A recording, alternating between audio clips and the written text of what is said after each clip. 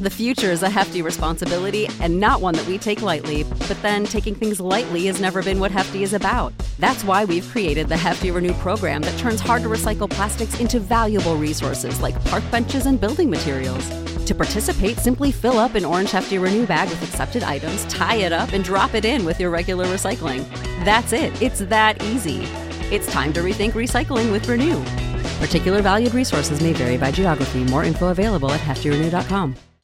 Man, let's get into it. Yo, what's poppin'? You know what time it is. Your boy, Mr. J Hill in the building. J Hill Podcast, super special guest. I mean, this guy has been on all the different platforms. Remember, I was doing a podcast, and I was like, I got to stop saying I ain't making it because I'm interviewing everybody that's interviewing with the big names. He one of them. You get what I'm saying? He been on all your favorite podcasts. He be getting a lot of money, giving you niggas game. I mean, shit, watching this interview, you probably can make a couple dollars just being real. You feel me? I'm going to give you all the game. He going to give you all the game because I don't really know it. Shout out to my guy, Aristotle Investments, right? What's good? Aristotle Investments. Yes, sir. Yes, sir. I ain't wanted to say Aristotle because he's probably like a lot of people out there named Aristotle. I feel like somebody. For real? I feel like I wouldn't be surprised if somebody nickname. I'm the only one I know. You know somebody named Aristotle? No, but I just wouldn't be surprised if that's somebody, like, that's your real name. Yeah. So, like, I just wouldn't be because, like, it was in a Bible, right? Like, it's like, it was like a false, like a. Yeah, he was a Greek philosopher. Yeah, that's what I'm saying. It's like aristocracy, kind of how a democracy is. I learned that shit in like high school. I think exactly. We watched that shit. Yeah, so I just wouldn't be surprised if somebody else's name was, I don't know, some made up shit. That's actually my middle name though. Right? No, I know. You gotta like your first say your whole name again. I feel like you said it like 20 times before. I ain't never said my first name. My first name is Makarios. You said it, man. Aristotle Varner Jr. That's my full name. You said that shit like 5 times, bro. You don't remember? I probably did, but I didn't think he was watching like that. Come on, bro. You said I ain't never say my whole name before. You said that shit like that times. Yeah. No, I know a little something about you. You get what I'm saying? Like you from around here. You get what I'm saying? Yeah. Like you know what I'm saying? I know a little bit. You know what I'm saying? You was in the military. You started doing the stock shit at what? 19?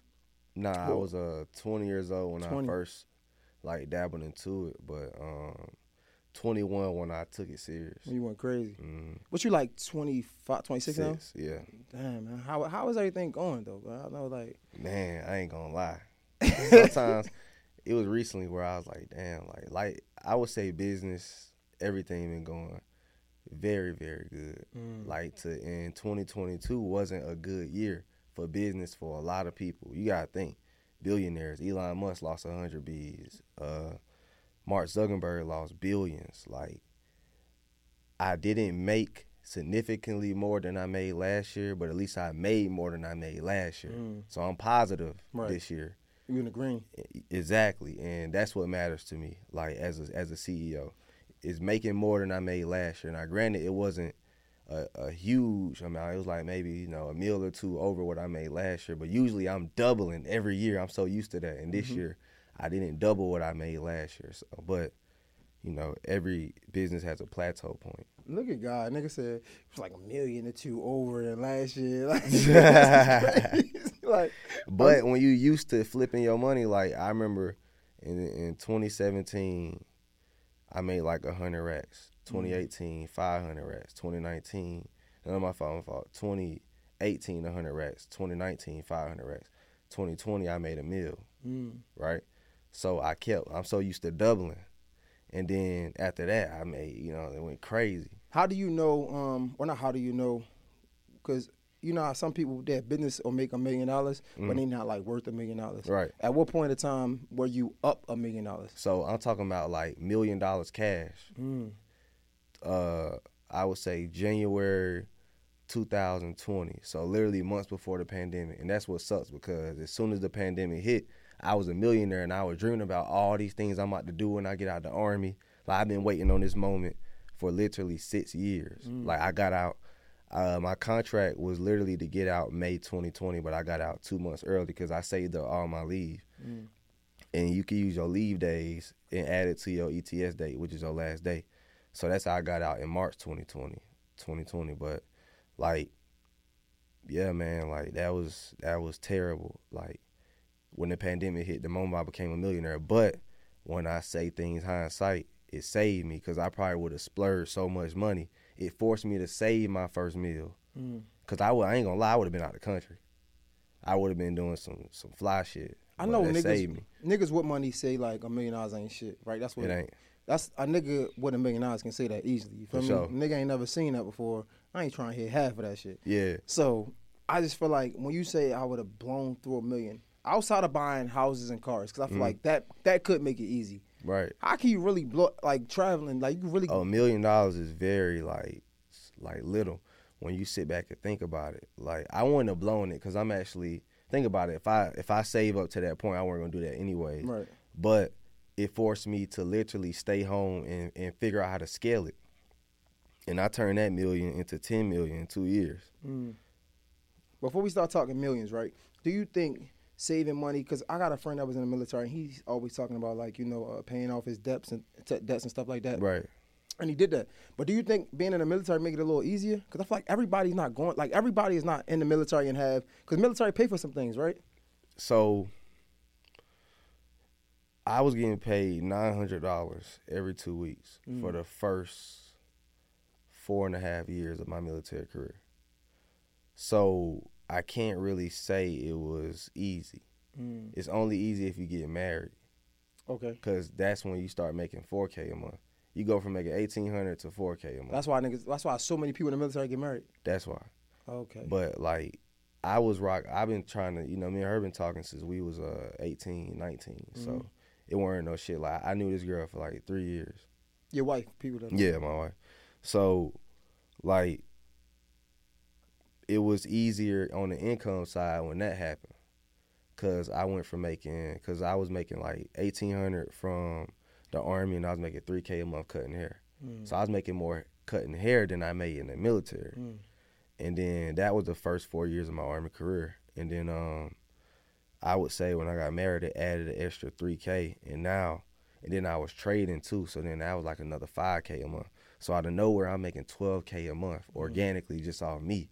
You get what I'm saying? So that turned me up fast. Like that's what turned me up when I was making like $12,000 a month, like just out of nowhere. And it happened like 3 months after we got married. So I got married, and then once that check started rolling in, I started just putting 100% of that. Even the money I was already making off barbering, you know what I'm saying? So half of my military income went to living expenses, and then the other like my barber money and the other half of that check went to the stock market and other stuff like ads, Facebook ads, stuff like that. So you said half of the other money or all of it? Well, all of it. Damn, you was just putting in. All, like how Nip said, all money in. Damn. All money went into the stock market or ads. So it wasn't like I was broke. I was investing everything I had. I put it all on the line every single month. At what point was the breakthrough though? Because I know you at some point you went to the military because you couldn't go to school or you couldn't afford school. Right. And you fell upon the stocks and stuff. At what point was the breakthrough like I gotta go all in? At what moment did you realize I had to go all in every month? I've been feeling that way, but what made me get up and do it was when my wife got pregnant with my son.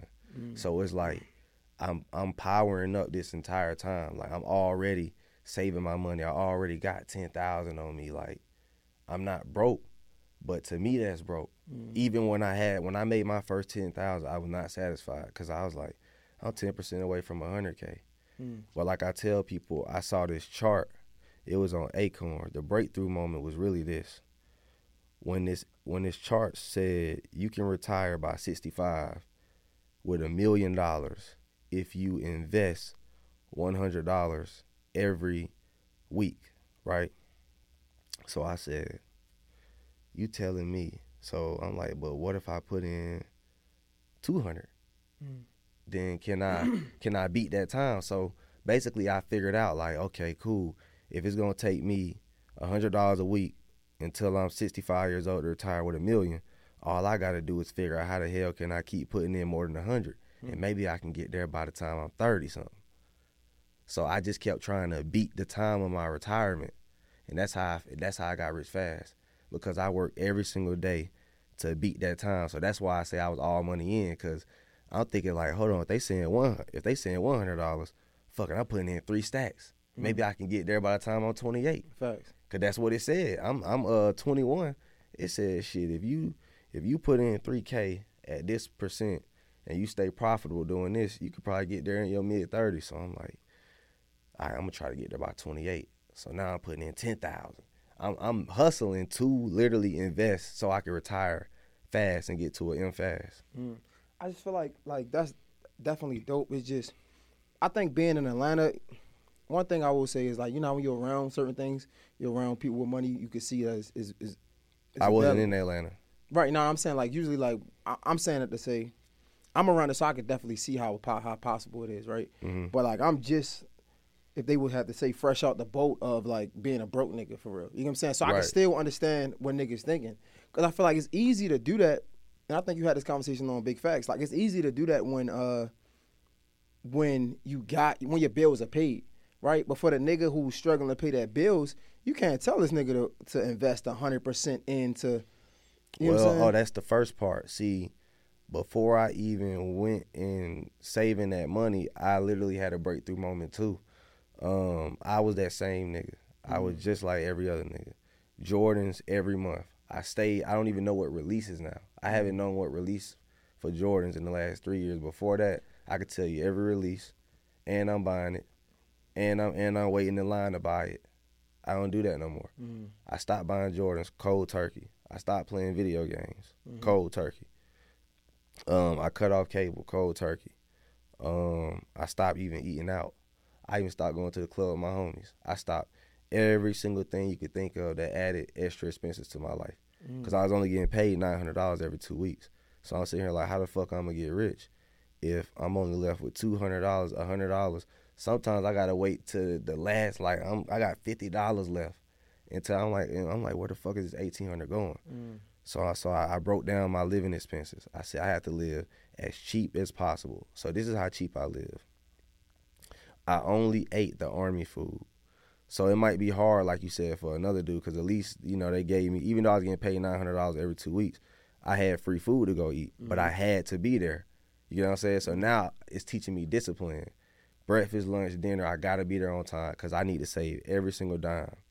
Haircut money, I'm there. No questions asked. I weren't even fucking with no girls. I cut off girls too. I was like, look, I got to go get some money type shit. And then that's how I saved my first 10K.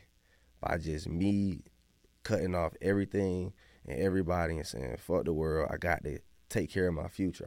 Once I saw that chart showing me how I could retire early and seeing how much it'll take for me to retire to get to an M, so I'm racing to an M. So that's why when I made my first 10K, I didn't care about it because that wasn't the goal. You get what I'm saying? So it's like I started learning like to shoot for the stars and then land on the moon. So work towards an M, you'll get to 100K fast. But if you get into 100K, if you saying all I want is 100K, you're gonna make small moves. So I was thinking way too big. And that's how you gotta think. You know what I'm saying? Like to the point where, like if you tell somebody this shit, they gonna be like, nigga, that's cap, or they gonna try to shoot you down. But I wasn't near anybody to tell that to. You get what I'm saying? Like I started learning like the art of focus on strangers and not the people who know you. When we trying to start a business, we want our homeboy to wear our t-shirt. We want this nigga, and if he don't do it, we offended. We open up a restaurant. We care about the people who pull up. And once I shift my mind to straight strangers and building up my influence and just focus on that, my mindset took off. And then everything took off. It was like a real paradigm shift. But I always tell people, living below your means is first. So to the poor nigga who like, what should I do first? The first thing you got to do is cut all the bullshit off. And he got to cut off his homies who won't allow him to blossom. Like, okay, if me and you buddies, right, there's an energy between me and you. Meaning, if I want to persevere and I want to become something better, and me and you always around each other, when you get lazy, that's going to force me to be lazy. If I say, damn, I want to go read a book, but then you like, hey, bro, let's go play 2K. I'm like, well, shit, bro, I want to read. Nigga, one more game. Right, yeah. You get what I'm saying? So now you forcing me to not do what I want to do. And I learned that no matter what, it's almost unavoidable. So you gotta separate yourself from these niggas for a little bit to get yourself right. Cause if not, you just gonna keep falling into that trap of influencing by them. It's crazy because like it's easier. This might sound crazy. It's easier to do that at a younger age because the older you get, the more stuck in your ways you become. Yeah. Right. So like if you have they say what a habit is, it's like hard to break, but it's easy to make or easy to create, some shit like that. So I feel like as time go on and you get older, you get more stuck in your ways, right? But like when you young, that's when like niggas wasn't focused on a lot of the bullshit. Like it was, I know shit. I didn't start drinking until I was like 21, but it was easy for me not to drink because like bro, I play football. Like, I don't want to do that shit. You know what I'm saying? But I say all that to say, it definitely take a special type of person to be able to do that though, right? To cut off their friends, to be dedicated, to be determined, to cut out all of the unnecessary bullshit that they spending money on. But everything happens for a reason, bro. Cause it's like I never lived in one environment for more than 3 years. So it's easy for me to make new friends. I don't have attachment issues with people because we never live anywhere for an extended period of time. My mom always moved. Like I went to your pops was in the military, right? Stepfather. Yeah, he didn't join until I was in high school though. He didn't join until I was in 11th grade, going to Creekside High School. So that was a shocker to me. Like out of nowhere, they go from working AT&T buildings downtown, that big ass tall building downtown, AT&T, to this man joining the military, from going $60K to $30K salary. You know what I'm saying? So it's like, so I was a junior in high school when that happened. But my mom quit her job when I was 14 years old. So I already came in with the mindset that I got to make some of myself since I was 14.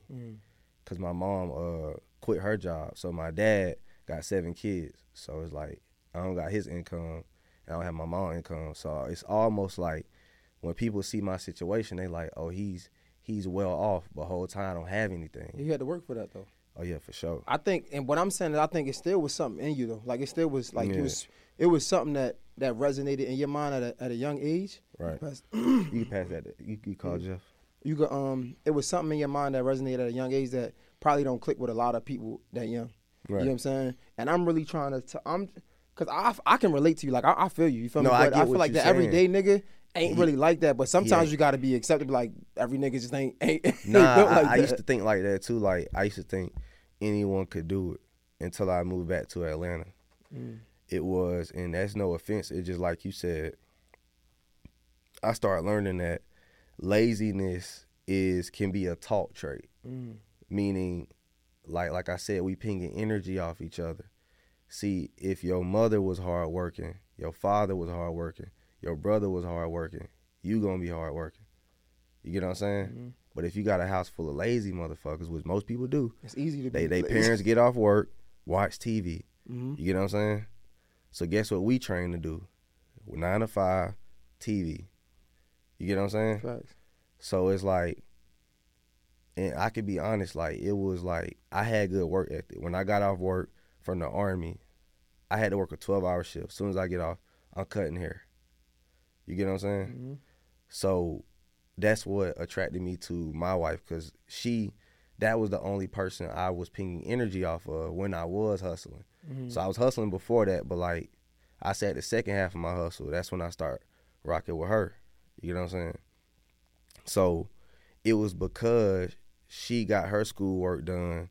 What happened was, it's funny because we dated by working hard. Like I would get all my haircuts done from Monday through Friday, and she would get all her schoolwork and homework done from Monday through Friday. And I would only see her on the weekends, because she live in Savannah, I live in on base, so it was a 30-minute drive. So I was like, fuck it, I'll just see you every weekend. I just drive up there, tell you shit. God damn it. Hold up. Hey, you can yeah, hey, talk to Asia, bro. I'm doing an interview. Yeah. Let me see that. You go get him. You can have Asia go get Jeff. Yeah, we probably have to chop that part out. No, that's cool. All right, cool.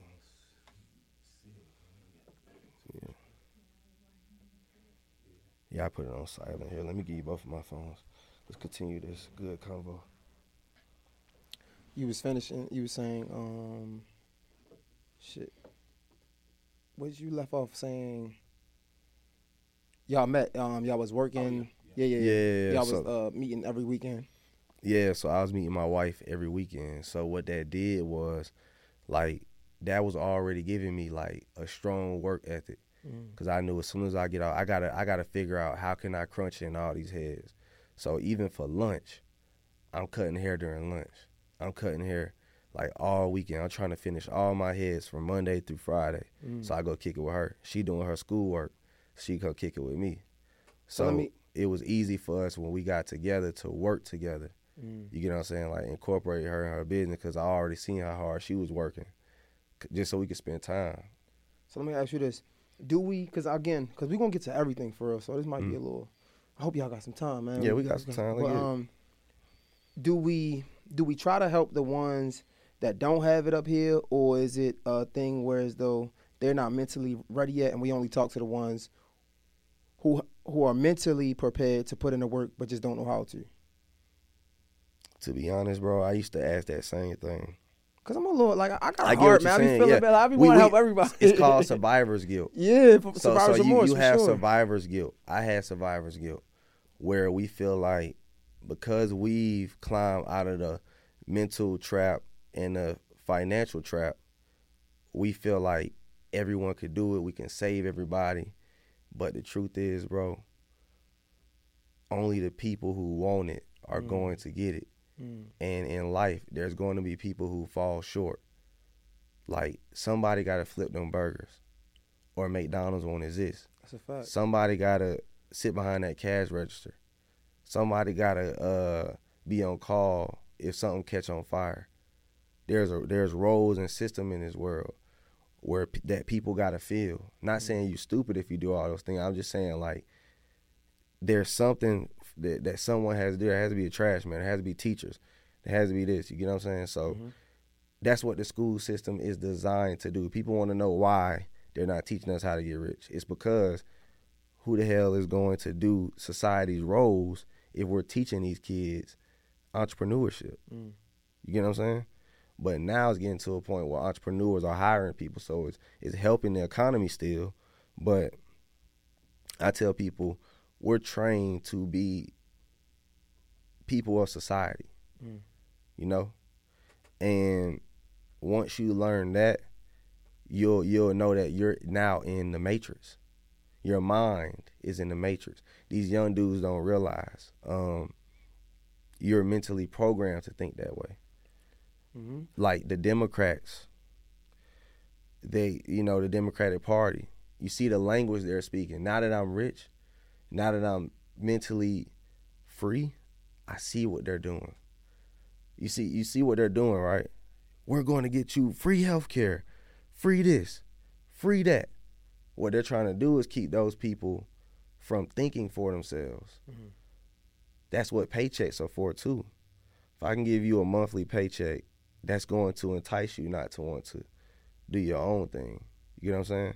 So once you realize you're in some type of matrix and you're mentally programmed to think that way, you're going to start trying to get out of it. But it takes them to know that. They don't know it. Fact. It's definitely a mental. I would be ignorant to ignore the mental cycle, but it's also like people aren't like us though. Like people are scared to take those risks. So if I give you a paycheck, it's some sense of security there, right? So it's like, okay, I don't have to worry about, because having to worry about where the next dollar is coming from is scary, right? And I could have this conversation because, like, again, I was just over there, but I was gonna talk to you about this, like, because you was doing tech before, right? Yeah, you was doing tech, and you was about to get your clearance and shit. Yeah, right. I think for me, when I had that breakthrough was, like you said, it's about the people you hang around. Like my friend, my really close friend, my best friend, like my brother. Well, he's my brother for real. He did tech, and he got into some shit, and I'll be just transparent. He got into some shit called Scrum or whatever, and like they was making like 6 figures and shit like that. And me, I ain't really know nothing about that shit for real. So like I never forget, it was like you had to take a class, but like to get your what is it called? To get certification. Yeah, get certification. Yeah. But the class they was charging niggas like $2,500. mind you, I'm not, man, I'm just getting by. Like, bro, I'm not trying to spend no $2,500. Never forget, I spent that $2,500, but the best thing I ever did because I was able to get a job that was making over $100K, and then I understood that, damn, niggas is doing remote jobs. I can get another one, and I could double up. You feel me? I probably shouldn't be talking about them because I still got that job, but I say that to say I feel like that circle of people is super important. But because if you don't have that circle of people, they aren't able to, and it's not even about persuading you, right? You aren't able to see that it exists, right? I see people like you. I'm interviewing people like you. Niggas is showing me their phone, millions of dollars. I'm like, damn, I can get $1 million. But it's niggas that ain't going to, that's niggas in the hood that ain't never see a nigga with $1 million. So they ain't trying to hear what the fuck a nigga got to say, especially a nigga like me. I'm on camera. They think it's like they think it's all made out when niggas don't understand. You feel what I'm saying? So I think that circle is. Seeing is believing. You know, because, you know, I say that to say I knew a dude who had some money before I had some money. So I noticed there's parallels with people who become rich. They always know somebody that got their foot in the door. You just gotta know. People don't realize you one person away. Facts. From, and even if it's just like for instance, the dude I was rocking with, he was working in DC. He was working at the White House, real influential dude. And he had paper, you get what I'm saying? And when I was young, I was enticed by that. Because I'm like, you know, we on Instagram. This man traveling, this is in 2014. This man in Bora Bora, Singapore, everywhere, like wherever. All the islands, taking trips. He in London, he here, he there. Before everybody was doing this, dude had all the J's, all the this and that. So that's who I'm inspired by. I'm not inspired by rappers because I never seen nothing in real life before. I never seen them make it without a label paying for it. I knew how that worked at that age. So I'm like, I'm looking for people who know how to survive without directly knowing the plug. You get what I mean? So you the first person I seen do that. And that inspired me. And I was like, I got to become an entrepreneur no matter what. The goal, believe it or not, was always to be an entrepreneur or a business owner. Since day one, I came in the military knowing I was going to start a business. That's why I started the barber thing. And then I was like, but I knew I was going to start a tech business. Some way, somehow, I was going to make money online by selling to a lot of people. I was selling on eBay when I was 17. So there's parallels to everything I do. I've been working since I was 9 years old. I always had a side hustle. I was knocking on people's doors, taking out trash. I was walking this kid home for $10 a week, so I was making $30 a week since I was 9. That's hard. I ain't never think about walking nobody home. I used to like cut niggas. It was for grass protection because I was living in the hood at the time. Shit. So she had the boy had to be in like 5. He had to be in a kindergarten or 6, something like that. He was real small. I was 10 years old. But she was like, you know, because you good in the hood, you walk my son home every week. Because I know you going to make it home. You know, you a badass kid. Like, you know what I'm saying? So but I was like a good one. I was always kind of that way on the fence. Like, weren't nobody going to try me, but I wasn't into no trouble. But all the street dudes love me. I'm going to definitely get into the game. Niggas going to have to wait for that because you give a lot of game out for real. So hopefully you get a game out on this platform too. But niggas going to have to wait for that. I just want to pick your brain. Just curious. Being so young and having so much money, right? I would probably have to ask your wife this. What are some things that like that's hard for you to understand, that's hard to penetrate your brain? Because I feel like being so young, having a lot of money, nigga can't tell a nigga like that shit. What are some things that like you still struggle with to this day that like niggas say that's something you hard-headed about? I might have to ask you. That's a great question. Like, I'm gonna say. Being 26 and making all these millions, like, you can't tell it. You probably can't tell that nigga shit. Nah, nigga really can't tell me shit. That's I would say. I'm gonna keep it 1,000. Like, I don't give that too much thought. Like, if you give that, because when you get money, there's going to be people who want to tell you what to do with your money. But when you put things into perspective, you like, okay, you got a lot of advice. But why don't you go apply it? You get what I'm saying? So like all rich niggas, you see look, Kanye West on there like, but I'm a billionaire. What the fuck you got? Like, that's crazy. So it's like you know, I had to tell somebody that in my family though one time. I ain't gonna lie to you. I'd be completely transparent. I was like, man, look, you got nephews who ain't got no money. This man over here like dropped out of, you know what I'm saying, whatever. These folks ain't getting no money. Why is everybody spending time trying to tell me what I'm doing wrong and I'm up 10 M's? This person hasn't made a 10,000 yet. Y'all need to go give all that advice and channel all energy on him because y'all wasting time. You get what I'm saying? I figured this out on my own. I'm out of there. There's nothing you could tell me. I could see if you invested some money into my campaign. I could see if you paying my house note. Like, I listen to advice from people. I do. Like, if someone tell me, hey, that ain't it, I'm going to listen. Like, I'm not stubborn like that. Like, I definitely listen to my wife's opinion. You get what I'm saying? I want her to tell me it ain't it. Or if an idea ain't it. I like criticism.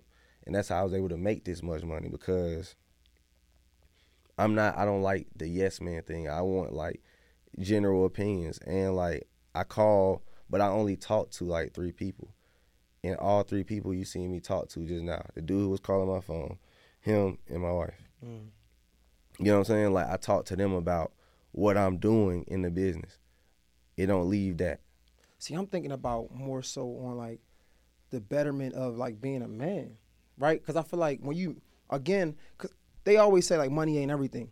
But that's easy to say when a nigga got money or, like, I just feel like, me, I'm gonna be a millionaire for sure. You get what I'm saying? But me not being that, I can see how ignorant I could be towards just making a lot of money because I ain't get it yet. You feel me? Like a nigga could always say what he gonna do when he in a position, but he ain't in that position. You feel me? It's always easy to say what you would do, what you woulda, coulda, shoulda. Right. But I feel like what are some things that like that you challenge yourself with about just manhood, it's just life. You get what I'm saying? Like outside of the money. Balance. That's one of the hardest things to find in any stage of your life. I don't care if you 60, 40, 50, balance between making sure I give my wife enough time, my kids enough time, my business enough time, me enough time. You know what I'm saying? Doing the things I like to do. Making sure I have time to do everything in life. That's what it is about, finding that perfect balance, making sure I'm not focused too much on business because that's going to hurt me. If I spend too much time with my wife, it's going to hurt the business. Spend too much time with my kids and just try to be a second mom to my kids, it's going to hurt the business. You get what I'm saying? So learning that too as a man, I used to struggle with that. Like, damn, like, am I supposed to be right here changing every diaper, trying to be a second mom to the kids? And then I spoke to an OG, he let me know, like, men never did that. We go out and get it, and we, you know what I'm saying, we protect, we provide and protect. You shouldn't feel guilty for putting what you can into the business. You know what I'm saying? So stuff like that you would feel guilty about. And you know, most business owners feel guilty about that. Is the you know, like a middle class broke nigga got all time in the day to spend with his goddamn kids. You feel me? Like but it's like with us, it's like 2 hours a day type thing. And even that, but it's something. You get what I mean? I think that's the beauty in having like a good woman by your side too, though. Make right? sure she hold it down. Yeah. I think they the ones, cause like I've been with my girl for like 5 years now, almost 5 years. She was the one that taught me balance, right? She was the one that taught me like enjoy the fruits of my labor, enjoy the small wins and things like that. Cause at first, before I met her, I was always on the go. Like I'm always working. Like Never I don't got time. be 100% in anything, bro. I had to learn that. I can't even be 100% in my business. I gotta go 90. Cause if I give it 100, if you give 100% to anything, it's gonna fuck up something. You always gotta get everything about a 90. You gotta save something for yourself in everything you do, and that's some of the biggest lessons I learned. How important is it to choose the right woman for what you got going on in your life as a man? Very, very important, because like even today I was talking to a young dude about that. To like, for instance, my wife right now is working on my Black Friday stuff while I'm doing this interview. She behind the camera working on that. I told dude, this is how important it is. if let's just say me and you doing a business together, or let's just say I hire you, you're only going to work the time you're paid to do. Then you barely gonna work that shit. Exactly. You get what I'm saying? Then you gotta take 2 hours off that because the nigga slow to get in and quick to leave. Get out. You know what I'm saying? That's a fact. So it's like, you know, like you might well take whatever that is minus the 2 hours. You know what I'm saying? So it's like when you got a girl next to you, for one, you ain't gotta pay her the money, stay in house. For two, time. We're working at 12 o'clock at night versus your time is up. So we're spending more time on a business. So it's easier for me to get ahead of my comp because I don't have to go and talk to the CPA. She's talking to the CPA while I'm still making content. I don't have to go and drive to the tag office to get my tags. We got people to go do that. She gonna facilitate those plays, those everyday plays. You literally gotta crunch down as much time. That's what a woman should do for her man if he got a business. Literally buy as much time. He needs as much time as he can to spend on his business. So that's what a woman should do for a man that got a business, right? What about those women who would say, what about me? Right? What those women that would be like, but I gotta work too, I gotta do this as well. They ain't for me. I like women but that's just for different people. My mom always told me successful women will have to suffer in their relationship, and she's right. Like, I ain't saying women don't go out and be successful, but if you ain't building with a man, then when you become successful, you get what I'm saying, unless he more successful than you, why do you think Beyonce is with Jay-Z and is working? If this was some dude, if he was Lil Flip, she would have been cut Buddy off because she's outgrowing him. You get what I mean? So women don't like when they outgrow men, but men can outgrow women and be fine. You get what I'm saying? A woman, a girl, money is not a requirement for you, is it? For a girl to have out the gate. For sure, hell no. That's probably the last thing I'm thinking about. We're not thinking about that. Yeah, They thinking about that. That's a requirement for them. Security. So I'm going based on how I'm naturally wired as a man. I'm not going by what society is. I want a girl who can survive on her own still. My wife has a college degree, all of that. But I'm not saying, but I feel like people need to build together. Even if she's a real estate agent, you're tech, cool. If y'all don't work on something together, whether it's building a real estate portfolio, you know what I'm saying? It don't always have to be business. It could be we're investing into these homes, our Airbnb portfolio, our empire. You have to build some type of financial empire, and she has to be somewhat a part of your system in order for it to work. But what happens is people come together based on we're nice to each other. We're having a good conversation, and we're attracted to each other. That's it. Until they get to the point of, okay, where are we going? And where do you want to go in life? And where do I want to go in life? And usually and that's what separates the couples every time. It's that. And especially those hard conversations. I feel like a lot of times I was watching Joe Budden podcast, and they was just talking about how, like, a lot of times you go on 4 dates and now y'all together, right? Like, y'all skip so many steps, and, like, let's not even drag the friendship aspect of it, because we always say you got to be friends first. But let's fast forward a little bit. A lot of times things can work, but people don't even have those hard conversations, right? Like I was talking to a guy, Kyrie Tyrell, shout out to him. He was like, bro, like having those hard conversations, like, yo, what happens if I lose my job and you got to take care of the bills? What happened if X, Y, and Z? How does that look then? Because what happens is once you get there, you're not prepared for that, and then now with so much tension in the house. You know what I'm saying? Speaking of those. Yeah, like, it's like they building separate. Like, okay, let's just say you get with a girl. Okay, y'all splitting the bills. Y'all not putting nothing together. Y'all not even putting nothing together. Like, y'all not building any type of anything together. What brings people together is building something together. I always tell dudes to do this one thing. If you want to test what type of girl you got, do a 1,000-piece puzzle with her. if she quits, she ain't the girl for you. You get what I'm saying? Because you want to see what type of girl do I have. Is she going to get the job done? You get what I'm saying? Is she going to motivate me to finish this puzzle? Are we going to look for, it's going to be certain times. I just challenge you, brother. Go do a puzzle with your girl. It's one of the most intimate things you could ever do. Mentally. See, a lot of dudes lost the mental attraction for women. They no longer care about the mental because they're so blinded by the physical, because that's what society has embedded into their heads. But me, I'm sexually attracted mentally to women. Like, can we get tasks done together? Can we figure out something, an aha moment? There's so many times we've cracked the codes on certain shit. I'm talking about shit that's not possible. And that shit is sexy though. Like, that shit is so hard. sexy. Like, you get what I'm saying? yeah, like damn, we just fucking made $100K and we spent 48 hours trying to figure this out. Like, we done did shit like that. So let me ask you this. Speaking of these hard conversations, right?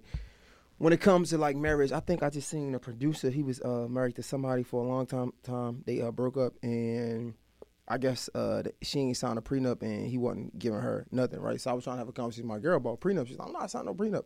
And I'm like, honestly, me personally, I feel like a prenup could be in favor for the woman, right? I feel like it could be like, cause me, I ain't no shiesty ass nigga. So if I do a prenup, like, it's going to be some percentage to you, some percentage to me. You know what I'm saying? It's just not about to be all of it unless you put in, if you put in 50% of the work, we could do 50-50. I'm curious to know from your perspective, how do you handle those conversations? Or is that a conversation that even come up? We weren't focused on money when we got married. Like, that shit weren't even about that. But that's one of them hard conversations. And that's what I'm saying. That's one of them hard conversations. Like, so that means technically she's half owner of my business. You get what I'm saying? Right. So it's like, that's the conversation we have. Hey, this is, if we literally stop being together tomorrow, you get half of this shit. So guess what? You got to do half the work. That's the real conversation. That means that's really what y'all need to be having. Like, okay, there's no prenup involved. That means you got to pull in half. I got to pull in half. This is your business too. It's a part of your legacy. So regardless of anything, help me run this shit up to 100 M's and you get 50. No, that's some real shit. You feel me? That's some real shit. That's some real shit. I just feel like, because we see so many situations where like a nigga break up with a shorty, or they get a divorce. I don't care about taking that half shit, because we real hustlers. Not facts. So all I need is, I can literally take 10,000 and go turn it to an M. So giving me half of 100 M's, okay, give me half of 10, I got 5. See, that's for niggas who don't got a plan. I'm a real hustler, a real one. You get what I'm saying? This ain't no one-time thing. I'm gonna figure this shit out regardless. All right, bet. Where we at, Kyron? What time we at, man? What's the time stamp? All right, let's get into this money shit, man. Let's get it. Nigga, you said 10 bands, right? I think one time you said like 80-20, right? You put up 80% of what you trying to invest, and you put in 20, right? Let's start from the beginning. We talk about, because mind you, I don't know nothing. Just let's paint the picture. I don't know nothing about stocks, right? First of all, before we get into it, let me ask you a question. You got ebooks. You do a lot of giving game online. How do you draw the line between how much game you get and what you giving off online, but still trying to make money selling ebooks? Is it the same thing? Is it something different in the ebooks that you're not giving, or is it? I was blessed to be in a world with too much information.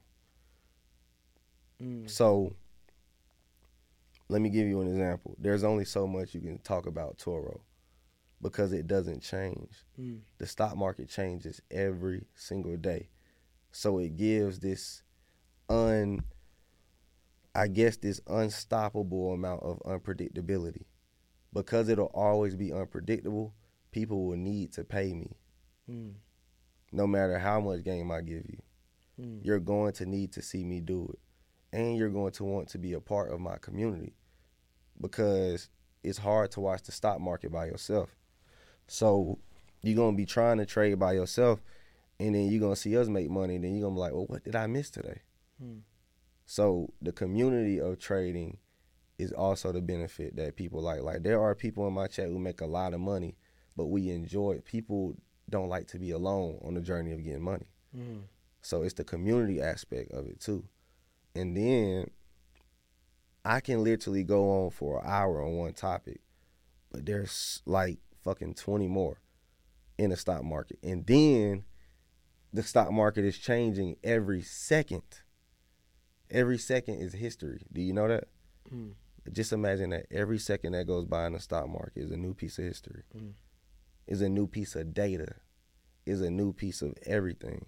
So that's what makes, I was just blessed to choose a niche that's so vast to where if there's 20 things, let's just say it's 1 through 20, I can give you 3 and sell you 17, the rest of the 17. You know what I'm saying? Yeah. Or I can give you 10 of that 20 and sell you the other half of the 20. Bro, let's give my people like 15, bro. Come on, man. just look out for me, dog. Come on, man. Right. So it's like I can give 3 from 1 to 20. I can get 3 on this podcast. And that still won't be enough. Let's give him 15. Let's give him 15, bro. Just look out for him. You know what I'm saying? We trying to make some money. Whatever the thing is, they will have to see it visually on the chart. But the first thing I want to say is, if you're interested in getting into the stock market, like getting started, I'm going to give y'all the true game. The stock market is for people with access capital. So if I tell people what I did was I live off of my Army income and I invested my barber money. So whether I win, lose, or draw, that's money. I already got my expenses taken care of. Right, it's extra bread. Well, it's so not this extra bread, isn't something you should use to climb from poverty. This is something usually people who already have some change. You get what I'm saying? Like, most people who invest with me already were, you know what I'm saying, those type of people. So that's why only getting money people follow me. Let me ask you this then, before we get into the game, because I got questions. Before we get into the game, let's say for the nigga, the lazy nigga, right, but he got the bread. Do you offer a service where somebody can just pay you to invest their money? Like when you do your day trade and stuff like that, like y'all got 10 bands, I'll pay you to do it. So, but it's indirectly, because if you give a man a fish, he'll only eat for that day. But if you teach a man how to fish, he'll eat forever. So what if he don't want to be taught? What if he's just like, yo, just do it for me, I'll pay you to do it? Would you do that or not?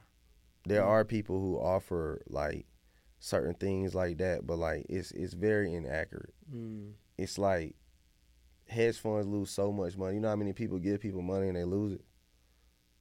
Like that just, and then it's too stressful on let's just say I lose your money. Let's just say you give me $100K and I lose that. You gotta deal with this motherfucker, deal with that motherfucker. You get what I'm saying? So it's like you gonna put trouble on yourself trying to do that, trying to step into something. You actually gotta go to the stock market and actually go and learn. So I know how to manage, tens of $1,000s a day. I don't know how to manage millions. You get what I'm saying? Now, granted, I manage my millions, but I'm managing portions of those millions. So yes, I have a millions of dollars in the stock market. So I am managing millions technically, but those are my millions. You get what I mean? All right, so let's get into it, man. Kyron, where we at? I just want to make sure I make a mark of that so I can tell people where to go. 48. All right, bet. So first thing we would say for the stock market, right? I just want to say get some extra income, right? So if you a nigga that got a job and you struggling right now, let's say go learn how to cut hair, right? Yes. Or shit, pay $2,500. I don't know how much it costs now. Get you a little scrum job on the side, whatever, right? Right. Get something so you can make extra money outside of paying bills. Step one. That's right? step one. All right. Once we get there, we want to be able to, I think you said, want to understand education. Education. I think so getting some money, it's called cash flow. So no business can survive without cash flow. Okay. So how can you survive without cash flow? My cash flow is barber money. I got this $3K coming in to invest in. Win, lose, or draw. It's still going to come in. So even if I lose that entire $3K, another one coming in. Cash flow is important. Okay. Get cash flow. Second, education. And I think you was saying the first part about education is the fundamentals, right? Like 4 steps or something like that, right? I think. Yes. Risk management. That is literally managing your money. So you have to learn that. That's number one when you step into the stock market. If you want to be a profitable trader, risk management. For one, you gotta learn the fundamentals. So fundamental is study of a company's profitability and their data. So the insides of their earnings. Where is the money going? How much are they winning or losing? Are they net profitable? So a lot of times you'll be investing in companies that you didn't even check to see if they were profitable. You just worried about the share price. That's where fundamentals come in. Like Snapchat isn't a profitable company. Right. But did you know that? I knew that because I did my research on you. So like, it's okay. a website like you go to, you can find out green, red. You see what companies are profitable. I think you said Square. If I did the last, I know PayPal is profitable. I gotta see if Square is all the way profitable. No, you did some. I know because I did some research for you, right? But I don't think it was a fundamental. I think you said the first thing was maybe the foundation. You teach the foundation. I think it was something like what was it? Super resistance, support and resistance, candlesticks. It was like 4 things, right? Yeah. So like you gotta learn the foundation, which is that's the trading part. That's called technicals. Okay. So technicals is the study of price charts. Your candlesticks, your support and resistance, all that lines and fancy stuff. That's what we use to make a lot of money. So all you got to know is the right setups. So I make it easy for people. I call them second is the high probability setups. So risk management is first, managing your money. That's important. It's the most important. You would think it's the setups. Setups is the second most important. So managing money, let's be slow for the people that don't know. Get a pen and a pad right now, right? So managing your money. You want me to elaborate more on that? Yeah. So if you got $2,500, right? Let's just say, and I hold up my hand, every finger is worth $500, right? So let's just say I'm using risk management. I got a $2,500 account. Okay, you already said something about $2,500, so it's perfect. Let's just say they wanted to invest that $2,500 after gaining the knowledge and they have cash flow, right? To replace that $2,500 just in case they lose it. Cool. I'm going to use $500, right? So I'm investing $500. All I want is 20% off of that. That's $100. Cool. I got $2,000 left to invest of my money. I already leveraged $500. You can only play with what you put in. You know what I'm saying? Unless you got $25K. That's when they let you day trade unlimited. But before $25K, you can only play with what you put in. So $500, I make $100. I use another $500. I make another $100 off that. That's $200. So you got to think. All I did was invest $1,000. Got $200. And then what I got, $1,500 left to leverage. But I already made more than my 9 to 5 would pay me. If they paying me $10 an hour and I work 8, that's $80. I just made $200 leveraging $1,000 because I remember you got to pimp your money. Most people think you're supposed to flip. Some people will say, well, that's nothing. So what you telling me is you would much rather work 8 hours for $80 than work an hour for $200 and leverage 1,000, 20%. People look at those percentages and say, well, why didn't you just go get 100? Try getting 100 every single day and watch how you lose. You want to pimp your money. So put it out there, bring some back. Let's go back then. So what do we need to know before we even get to that? Because you say we got to have that education, right? What do I need to know if I don't know nothing, right? If I had to go to if you gave me your ebook game right now for my people, if you could, right? What's the first thing? Like you said, we need the education first. What do I need to know? What's the first thing I need to know? Fundamentals. Fundamentals. All right, what's that? How to know if a company is profitable. And how we do that? The websites, all of that. Yahoo Finance, you can check the financials. Let's paint a picture. Let's paint a picture. I download the app. If I'm on, you have to go on the website. If I'm on Yahoo Finance, okay, I would type in Snap. I would go to a tab that says financials. Then I would go and see on their balance sheet whether they are net profitable. So you would scroll down to see net profitable and to see are they net profitable this quarter and this year. So I'm looking at the quarters and the years. Are you profitable quarter to quarter? Because every company has to report their earnings every quarter. So you're going to see every quarter whether a company is profitable, right? So that's first and foremost. Knowing that you're investing in a profitable company in the first place is important. That's for long-term investing. Mm-hmm. Now with trading, it's mainly about technicals. So long-term investing is about, so if you were to buy shares, you're going to be using fundamentals. Mm-hmm. Long-term, meaning holding forever. If you're trying to day trade, which means pimp the stocks, you're going to need charts because you're trying to capitalize off the quick hits. So that's why you need the candlesticks. Mm-hmm. That's why you need support and resistance. Support is your floor, resistance is your ceiling. So support is your floor, resistance is your ceiling. We like to buy stocks when the price shoots above resistance. We like to buy calls, which means betting on the stock to go up. And we like to buy puts if the price breaks support, meaning we're betting on it to go down now. You get what I'm saying? Mm-hmm. So it's almost like let's just say we're on the third floor, right? If I shoot bullets up. Yo, this episode is sponsored by the Morning Meetup. Man, shout out to my guy, David Shands, man. He's probably one of the few people I know who actually built multiple multi-million-dollar businesses, right? He created the Morning Meetup to help other entrepreneurs do the same thing. Now, listen, as an entrepreneur myself, I know how hard it can get, especially when we start making money and we get to like this financial cap that we can't get past. And honestly, let's be real.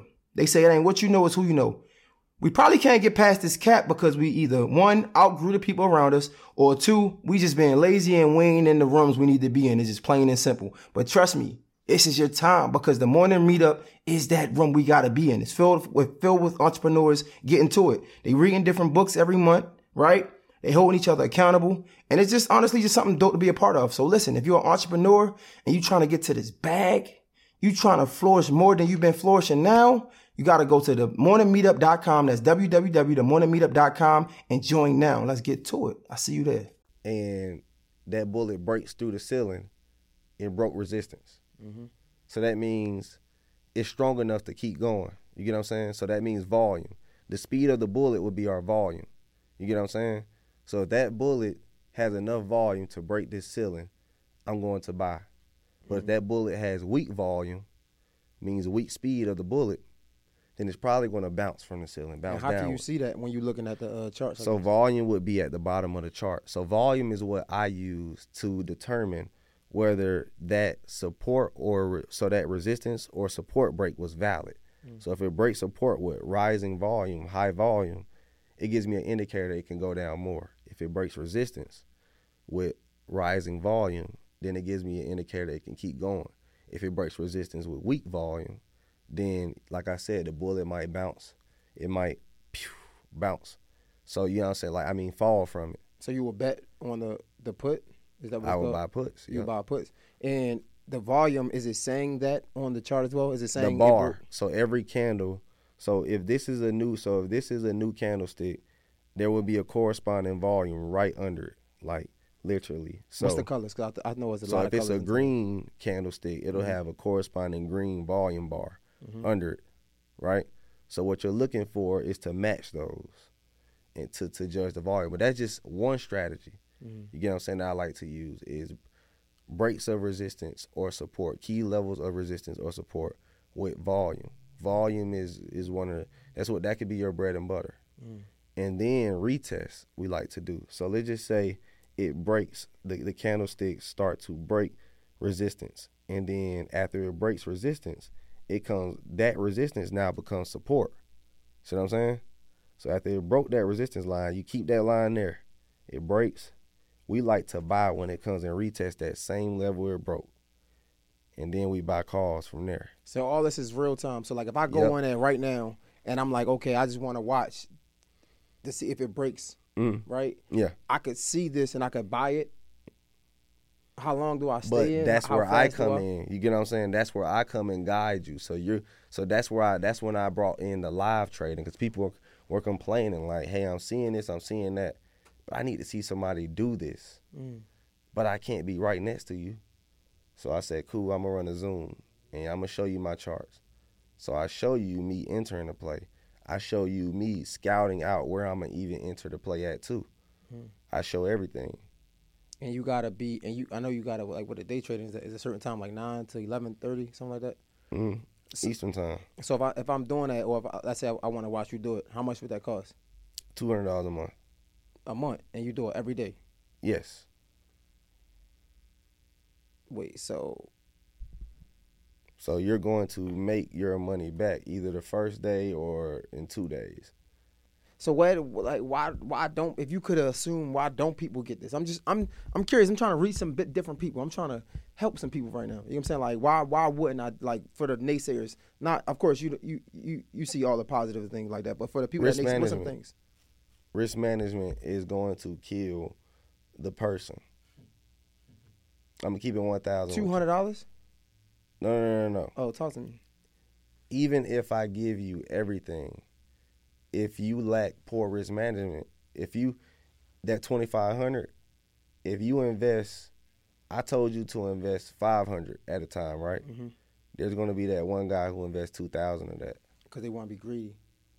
You get what I'm saying? So imagine he has poor risk management every trade, meaning his account size is $2,500, but he keeps investing $1,500, $2,000.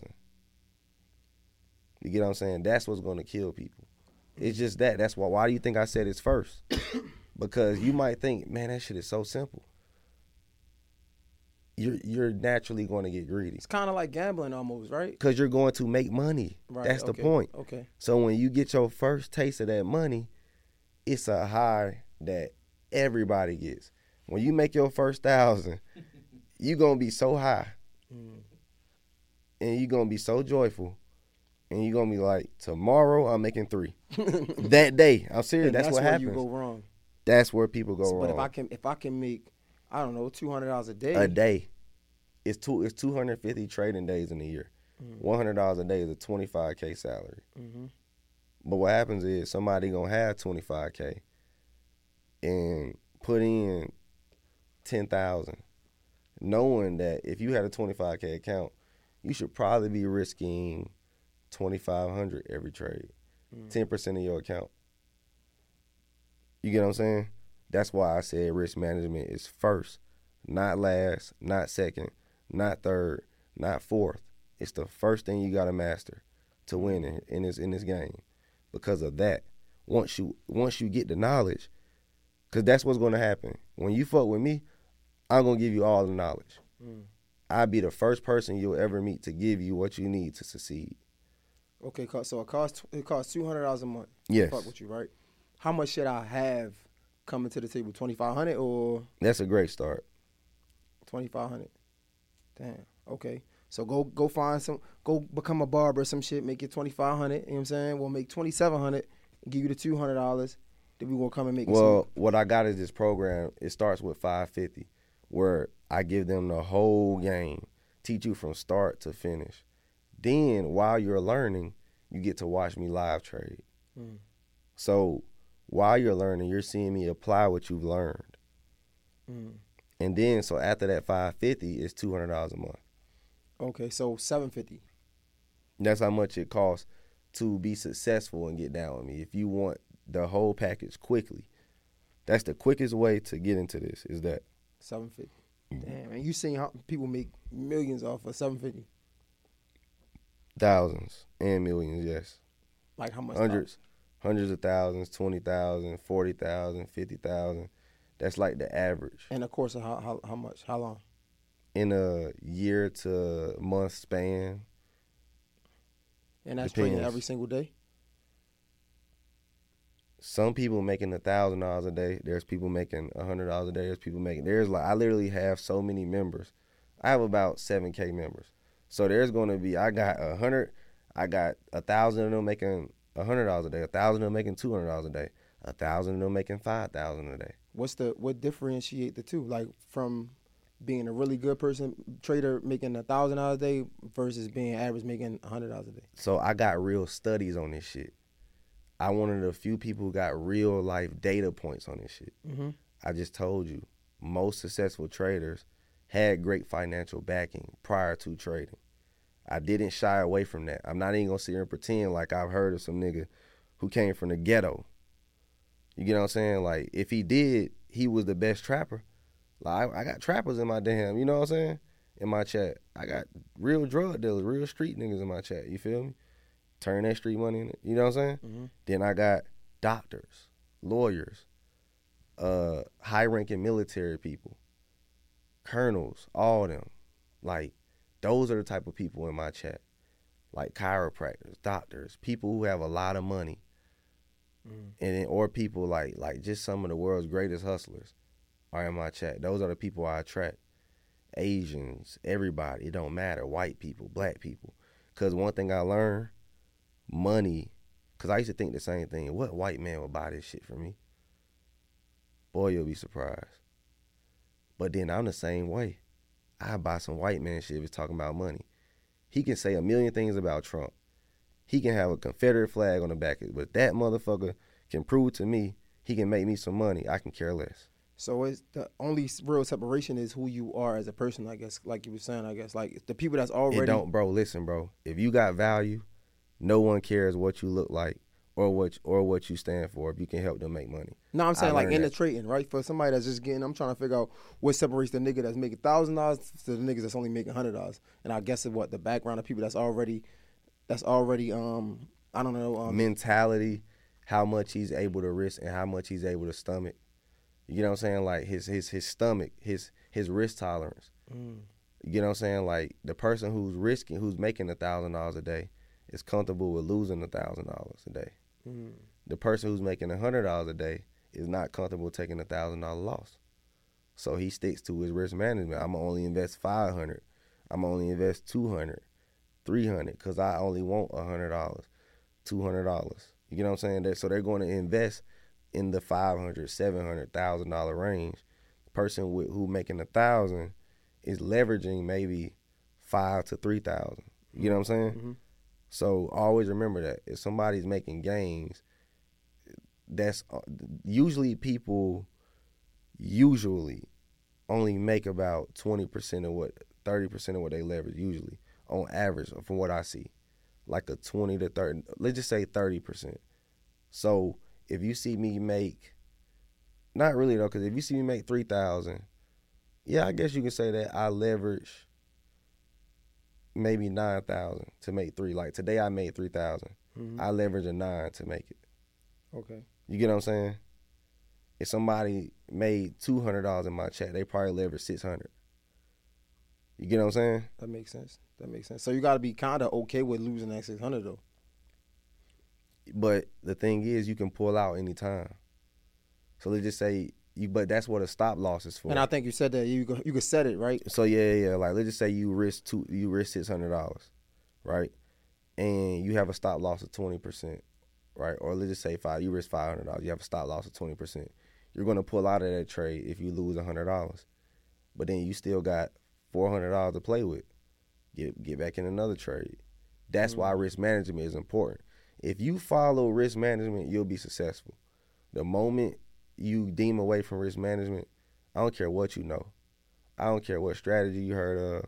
You got the best working strategy in the world. If you don't know how to put the proper amount of money in at the right time and know when to go big in something and when not to, you're going to lose. Okay. I know what to go big in and what not to go big in. That's the only difference between me and the other person. When the last time you lost in this shit?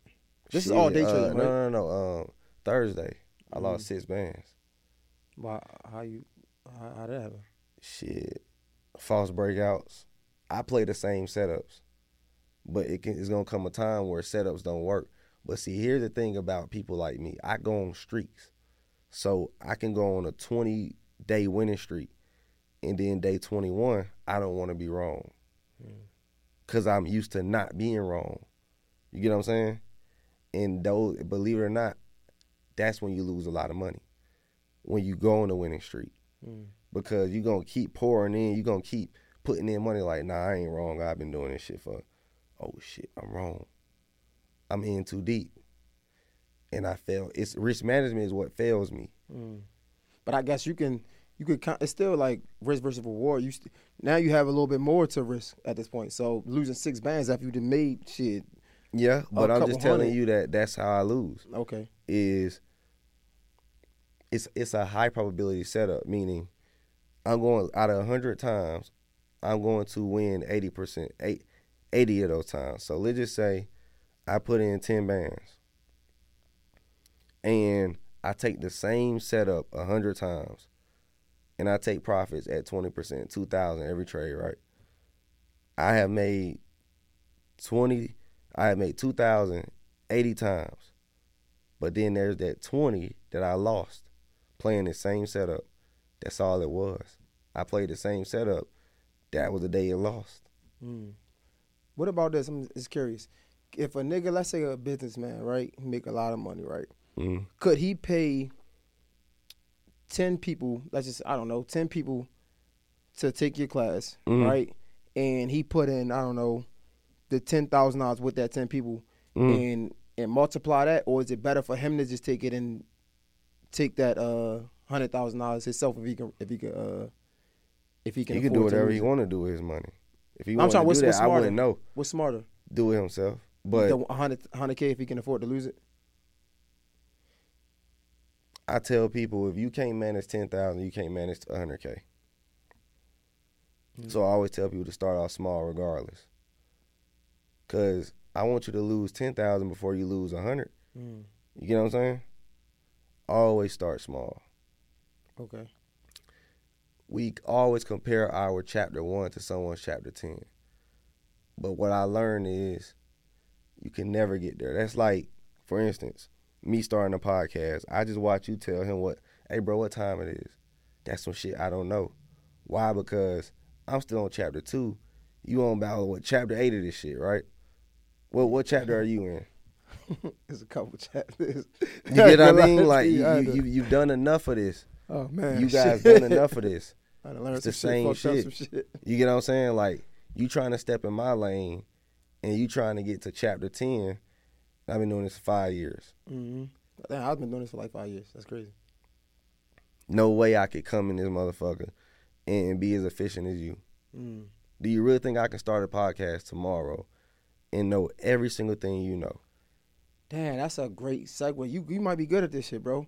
Because if I teach you, you might not know everything I know, but you skip so many steps. Like if I can give you the game. Yeah, you can give me the game where I can get a shortcut, but it's still going to be a learning curve.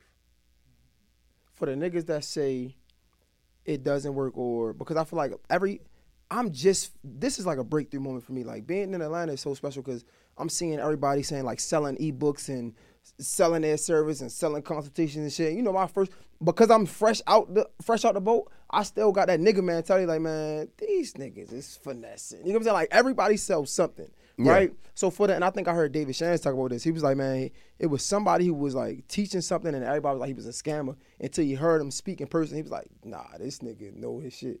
What about like that scammer word? Do you hear that shit go around when like trying to like sell people an ebook or something like that because it don't work for them? Not me. You don't hear that shit go I ain't heard it on my end, but you get what I'm saying? Like I knew how to avoid being called that.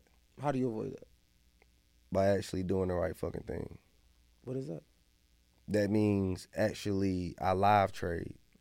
How can you call somebody a scam if you can literally come on my Zoom and watch me do it? That's why you won't see nobody calling me a scam. Because I literally show you the money I make and the losses I make. So is the game is it really to be told or sold? Sold. Really, is it really to be sold? But you got to give people something. And what I learned is, even if you don't know it, it's Chinese to you. So I can say a whole bunch of yabba, yabba, yabba, yabba about the stock market. It's Chinese to you because you don't even know it. Okay. So now you're intrigued to know what the hell I'm talking about. Because now I'm y'all got y'all little piece. I'm talking about me now. So like this ebook thing, right? Because everybody like, you can write an ebook, show people what to do, make money. Right. But I'm like, I can't really give you gibberish. It's like I'm gonna give you the game to tell you how to do this shit, and then I'm gonna lose money on trying to sell my ebook or like what you mean gibberish? How do you know what to say, what not to say when you're trying to do this ebook shit? Because you got an ebook. Yeah. Like how do you know how much to give compared to what the whole back on?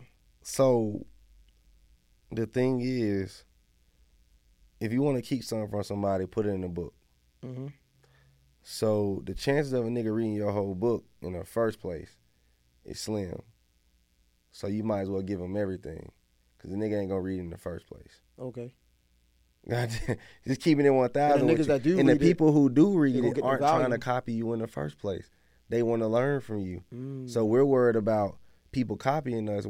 You hate a nigga, right? Are you buying his shit? Nah, if I hate a nigga. Thank you. Yeah. You get what I'm saying? Like, if you don't like this person, so your haters aren't going to buy your shit anyway. Mm. You get what I mean? So you shouldn't. And then on top of that, you're on chapter 10. They're on chapter 1. So like you said, you can give me everything about how to do a podcast. I still got to start. That's fact. Yeah, that's honestly what the I'm saying? hardest part though. I still got to start, and then I still got to be consistent, and I got to not give up. So okay, you get what I'm saying? That's like some real shit. This is some real shit. You get what I'm saying? So there's no reason you should hide the game from them in the first place, because 10% of them are going to apply it. Mm. So I've sold over 200K copies of my ebook. Shouldn't I have 200K customers? I would hope so. I don't. I have 20K. Mm. You know what I mean? So it's like. So do you put marketing, like do you put like ads on your ebook, like when you're trying to sell it? How do you get 200,000? So yours would be like this. You would post a mini commercial in the middle of this episode. Make sure y'all buy my ebook on how to buy the podcast in like a little split. Mm-hmm. You get what I'm saying? That's how you're going to market yours. Yours would be call to actions, which means, you know what that is? Yeah, like you tell somebody to do something, to do it. Yeah, so you put it, link in my bio if you want to learn. So even on your viral content, post a paragraph, a meaningful, so you'll see me do this all the time, because you don't want to seem sales pitchy. So I disguise it. Let's just say I got a viral moment here. I know that I could potentially get 50K to 100K views on here. So you got to think about the odds of that. You got to look at your odds on, you say, okay, I'm getting 20K views. How many of those people can I convert? Believe it or not, you're always guaranteed one sale of every time you do something. So if you post every day, you better know you're getting one sale. If you put link in my bio to buy this, someone is going to buy. Mm. Especially if it's cheap. If it's $20, $24, that's if you sell a book for 20, shit gonna sell like hotcakes, no matter who you are, no matter what you talking about. That's a dub. People don't feel like they're losing that. Even your hater gonna buy that. I ain't even gonna lie to you. It was niggas who hated on me who bought that book because it was a dub. Mm. So he like win, lose, or draw, whether I hate him, like him or not, it's a dub. And that's how you really start to. I'm just learning, like, it's crazy because, like I said, it's a breakthrough for me. I'm starting to learn, like, that's how you really make money. So, like, you have the shit you do to make you money. You gotta think $20 is still slow. Mm. Even though I was making no less than $100 a day off my ebook, that's the least amount I'm gonna sell, about a 5. I can't live off that. Right. But when you have a book, it's really what you doing that's making you money, making more money. Because I'm passive income. Yeah. You need, that's what I'm saying. Like, this is another, think about it, if I'm making $100 a day, that's 365 days in a year. That's $36,000 that I'm making. You know what I'm saying? A year off ebooks, it's just $100 a day. 5 copies for 20. And then let's just say you run, so think about it. When you running your ads, you got to say, how much am I trying to generate a day? So this is how you really run your ad. Let's just say you start an ebook. I mean, you write an ebook and you say, okay, I'm going to spend $20 a day on ads. So you're risking one ebook to potentially sell 5. You get what I'm saying? Mm-hmm. And then you're going to say, okay, I'm going to risk 2 ebooks. So I'm going to spend $40 a day. So that's how you really run your ads. You got to say, how much products am I, so for me, let's just say my course is $550. Mm-hmm. That means I'm going to risk 1 course a day to potentially, you know what I'm saying, sell 5. That's how I look at ads. Risking the product to make that. So when I ran my ebook, I was spending $40 a day. Risking 2 to make, you know what I'm saying, to get what, 6, 10? It was really 10, but I was risking 2 to sell 10 a day. You get what I'm saying? So that's how you got to look at it. At the end of the day, you got to put this money up to make money. You gotta spend Thank money. you. That's what I'm trying to tell people. I call myself Aristotle Investment because I've always invested. I don't just invest in ads. I invest in myself. I take trips. Trips are a mental investment. Trips are a spiritual investment. Trips are regrouping. Everything is an investment. You gotta look at everything as an investment. From your point, even the girl you're with, she's an investment. Well, is she a long-term stock or is she a short-term stock?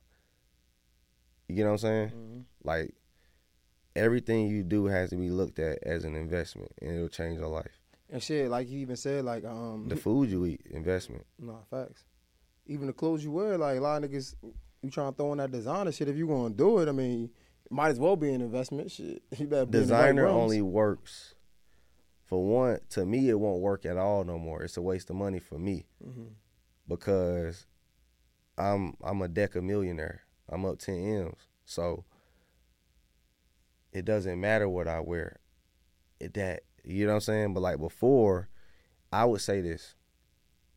It's good to make your audience see that you paid some shit like that, because people will only buy from you if they want to be like you. I'm telling you right now, bro, if I pull up in this Ferrari and there's a nigga who pull up in a Honda, who the hell are you listening to? Yeah, I'm definitely listening to the nigga in the Ferrari. You talk about that on Finesse shit. Yeah, that's what I'm sure. trying to say. So it's like, and I can be the first to tell you that's who I'm listening to. You know what I'm saying? Like, I'm listening. I don't care what this Honda dude's saying. He can say whatever he talking about. He can say, I'm doing this because I want to save my money. Yeah. But what this nigga talking about Facts. with the Ferrari? So how do you make that decision to when to stop, right? Because I got a homie who getting bread right now, right? But this nigga's he's what is it? Frugal as fuck. You know what I'm saying? But he probably could make more money if he, I don't know, bought some designer. It ain't shit. for everybody. No, he don't need designer. He don't need designer. He needs a nice watch. So you can't be going G-Shock. That's just the name of the game. I know that's going to sound, can't do that. That's a no-no in the business world. Anything under a Rolex is a no-no. Nigga said under a Rolex. Under a Rolex. The motherfucking top 10. Anything under a Rolex is a no-no. You will not be taken serious. And that might be the one thing I say go designer on, is your watch. Regardless of anything, whether that Rolex is $5,000, $7K, the cheapest Rolex you can find, at least it's a Rolex. Don't pull up on no nigga with no tag Heuer talking about some, hey, what's up, dog? You know what I'm saying? That might be the one thing where I would say you going to have to suck it up and go designer on. Watches. And that's with like any type. If you Am I right or wrong, Court? All right. Nah, I'm curious because like this. Why would you say that? why would you say that? What is that from your experience? What is niggas? How does that conversation they say that? Because they say I'm gonna tell you why. I'm gonna tell you why. How was that conversation? Let me tell you why. Me and you on vacation. We at the same resort. We looking to make connections. You don't know nothing. You don't know me from a can of paint. I don't know you from a can of paint. How can I identify you, that you are even worth me talking to you without seeing nothing, hearing your voice, nothing? Of course, what I got on. And what if you don't got on nothing? That watch. Thank you. For sure. The watch is how and that's also how white men connect too, believe it or not. Rolexes. You go to a bar. Have you ever went to a bar with a Rolex on and somebody approached you and talked about your Rolex? You have. I have. You have? Nah, nigga, I haven't. It's gonna happen. Not yet. Don't ask me no fucking question. It's gonna happen. Hey, but it's the honest truth, bro. Okay. So I'm giving you real game. So what about fake shit? How can somebody Cause I was just talking about this. Like I wouldn't be able to fake a nigga. You gonna go out sad though. Like I wouldn't be able to spot a nigga with a fake Rolex. But if the game is really I don't know how to tell either. But I know because I bought my Rolex directly in the Lenox Mall Rolex store. I know mine's real. And this is before the pandemic hit. Before they went sold out. Selling that shit no more. Like you can't. Yeah, you can't even buy go in there that and shit get right one. now. So I know my Rolex is real. Right. But I'm saying for the average nigga, right? Because we talking about this is just for game, right? We trying to build connections. Should and shit he like fake that. it till he make it? Is what you asking me?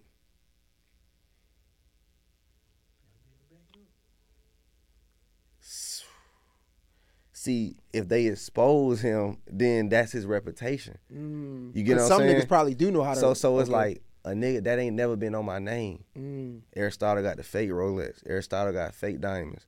Aristotle hasn't made anybody money.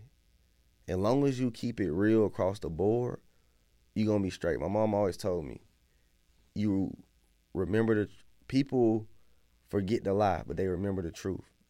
So because I keep it real, I can just talk fluidly. But when you gotta lie all the time, you gotta be like, I keep making up lies and shit. I tell these niggas this. I told them that. You know what I'm saying? And then soon somebody gon' one day, because people are like that, they gonna say, hold on, this didn't match. You know what I mean?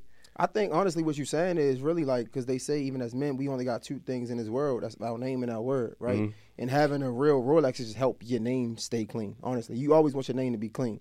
You want no stain on your name. And that's and having a real Rolex, it ain't about trying to flex on somebody. It's really just having your name remain clean. Because your name gonna get stained. You don't, when somebody do find out, you got on that shit fake. That's so I ain't gonna lie to a young dude and tell him the wrong thing. Right. I'll be telling him something wrong and saying, go fake it till you make it. Right. You know what I'm saying? Like, don't wear it. Look, if the diamonds ain't real, don't flex it. If the gold ain't real, don't have on chains.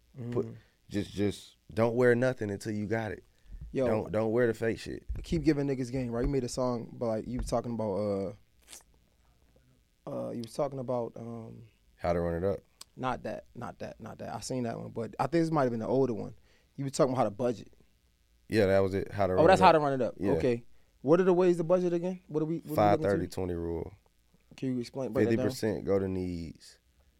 30 going to the blessings. Last 20 go invested. What's blessings? So blessings would be like. Well, I mean, let's go down. Let's go down. Needs, blessings. Let's go all the way down. Fuck it. So needs are like your bills. So if you make $50K a year, 25% of that gotta go to bills.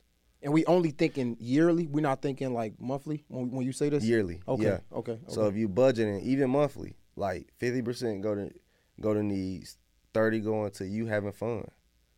If you want to. 30% going to having fun. I'm not mad at that. I'm just curious. Okay. Yeah. Okay. That's what you got to live life. And then 20% into investments. Yeah. That sounds way easier than like, that was it? That's just it? That simple? Yeah. Damn. Okay. But except I did mine's the opposite. 50% went to goddamn investing. You know what I'm saying? I told you that. Like 50% of my income went to living. The other 50% went to investing. So that's how I personally believe you're going to run it up the fastest. If you can 50-50 your investing and living expenses, you're going to run it up so fast. So Aristotle, right? $750. I come in $2,500. If I'm consistent, matter of fact, you said it's only 250 days to day trade, right? How many days in a month is it? I mean, how many days in a month? 20. 20. All right, cool. Because not the weekends, I'm assuming. Right. All right, bet. So Aristotle. And holidays too. Okay, bet. I pay you $750. I come in with $2,500. If I'm consistent for 30 days straight or 20 days straight, you gonna make some goddamn money. How much could I make? Shit. Especially if you watching. If you take the full course and you watch me live trade every day, and I'm going crazy, because you gotta think, I got 90% win rate. So that means like you're going to catch me a lot of days going crazy. You know what I'm saying? So it's like that could be like a 5. You could probably double that shit. So, but like I'm gonna say this. I'm gonna just say, let's just say 2,000. All right, 2 bands. Yeah. Okay, that could pay somebody rent, and you could make that the next month too if you put that up. If you be smart with. All right, so I usually where be at, Karen? All right, so I usually ask people. I'm a person like I ask questions, right? I don't never leave nothing on the table. I ain't scared to ask for no favors, right? I usually ask my guests to do a collab post. But I'm going to be unselfish this time, and I ain't going to ask nothing for me. Matter of fact, we could do the collab. I appreciate that. How many, like, I be seeing you on all these big-time interviews. Are you paying for these interviews as far as marketing, or they just inviting you on? They invite you. Once you get to a certain, like certain standpoint, you just get invited to it. Type shit. Shit, I was hoping you say you paid for something for marketing or whatever, but fuck it. All right. I want to ask you a favor. Right. How could you? Because I want to bless somebody. If you could give them a code or something, or like have, I don't know, let's say, I don't know, like, what's something that ain't gonna hurt you? I ain't gonna say 5, maybe 1 or 2 people. I can give it to your whole damn audience. I give them a discount code. But what about when I don't want to get nobody a discount? Let's bless somebody. It's the holiday season. Let's bless one person. With, I don't know. Let's bless 5. 5? Let's bless 5 people. But I mean, bless them like, I don't know, like what they want. Access to your program, to be able to see you day trade, the whole, the $750 package. Oh, that's gonna have to be one person. Let's bless one person. Let's I'm with it. Goddamn. I'm with it. That's why I didn't want to ask. I'll let you do it. Let's bless one person with the package for free. We can do that. So what would they have to do? Whatever you want them to do. Say, see, that can be your call to action. You could say, hey, because you always want people to give you something that you could potentially monetize off you getting something free. So you're going to give them something free. You're going to say, I want everybody to tag 3 people under this post. And then I'm going to pick somebody out of this. I'm such a sucker because I don't want nothing, man. I just want somebody to win. But see, I that's want the one thing. person to win. That's the thing. Soon, people are going to suck from you, and then you never going to get yours. But see, the thing is, we're taught to be that way because we have survivor's guilt. You get what I'm saying? But the white man is relentless. You get what I'm saying? And let me explain that. The white man ain't saying that, so why are you? He ain't waking up today saying, shit, I don't need to make no more money, man. Let me just telling you, them motherfuckers relentless every single day. Yo, let me go get it. Since we having this conversation, we're going to get a call to action to you motherfuckers because there's going to be one person that's a $750. Is that the same with integrity, though? Because, for example, I did an interview with somebody. They didn't want to talk about, we talked about some shit, and I could have definitely, like, sent it to, like, the shade room because it was crazy. It was some dope shit. It was some shit that I probably would have went viral with. And I'm like, nah, it seemed like they was uncomfortable, and I want to keep my integrity. I don't want to do that. But I was thinking, like, man, these big companies wouldn't give a fuck. They would have been sending that shit to everybody. Is that the same way? Yeah, you got to start doing that, bro. Like, it's like, if you're in that business, you got to tell yourself, like, how can I capitalize off this? Like, see, it has to be about the money at some point. You got to get to the money at some point. You got to say, how can I leverage and monetize my platform? Like, you should have entrepreneurs paying for ad slots. So now I after, do that right now. I do that. See, you get what I'm saying? So now that's what, let's just say you charge $500 for every ad slot, and you got 3 spaces on every episode. That's $1,500 an episode without you even have to worry about what YouTube pay you. No, for sure. You got to figure out. You get what I'm saying? So you got to figure out, how can I monetize this platform the best I can? You get what I'm saying? And you got to be unapologetic about it first, because worried about what a motherfucker gonna say is where you go wrong.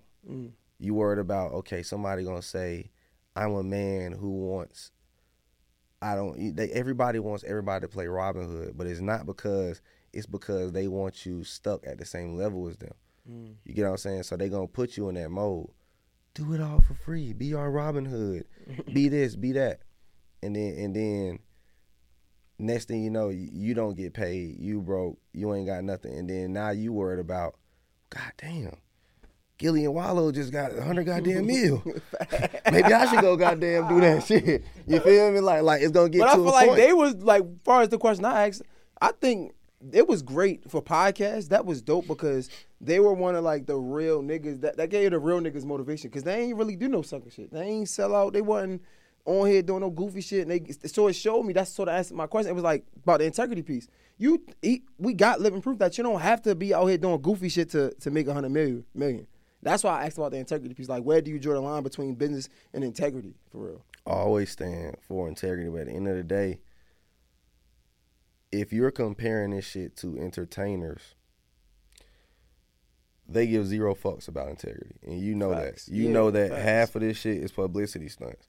A lot of that shit, like 70%. Yeah, 70%. I would say damn near 90% of this shit niggas be is goofy, publicity bro. stunt. Yeah, for sure. You get what I'm saying? For So, sure. like with the Blueface and the Christian Rock, like pure publicity stunts, right? Yeah.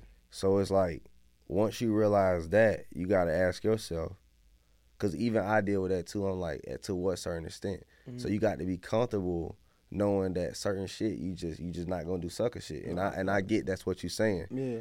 I don't want to compromise my integrity to get to the bag. I know I could clout chase, come on this motherfucker, and that's, some people do that. Some people like, look, I want the bag. I'm gonna bring a whole bunch of motherfucking hoes on this podcast, and you know what I'm saying? Like, it could be like that, but at the same time, you know what I'm saying? It all depends on what you want out of this shit. Nah, I feel that. And how bad you want it. And then you, in the formula in which you're willing to attack it. All right, this is a great conversation, man. We're gonna do this.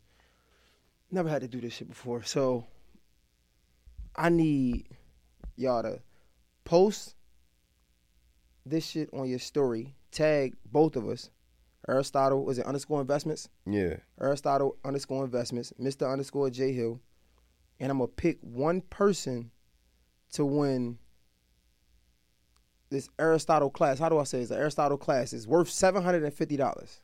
Well, it's actually worth $550. Oh, it's worth $550. Oh, yeah, it's worth $550. Mm. It's worth $550. He's going to teach you the thing from scratch. He's going to teach you day trading from scratch. He's going to invite you to his Zoom while he's doing it live so you can make money, right? Yep. All I ask you to do is bring $2,500 so you can at least make 2 bands in that month and be consistent.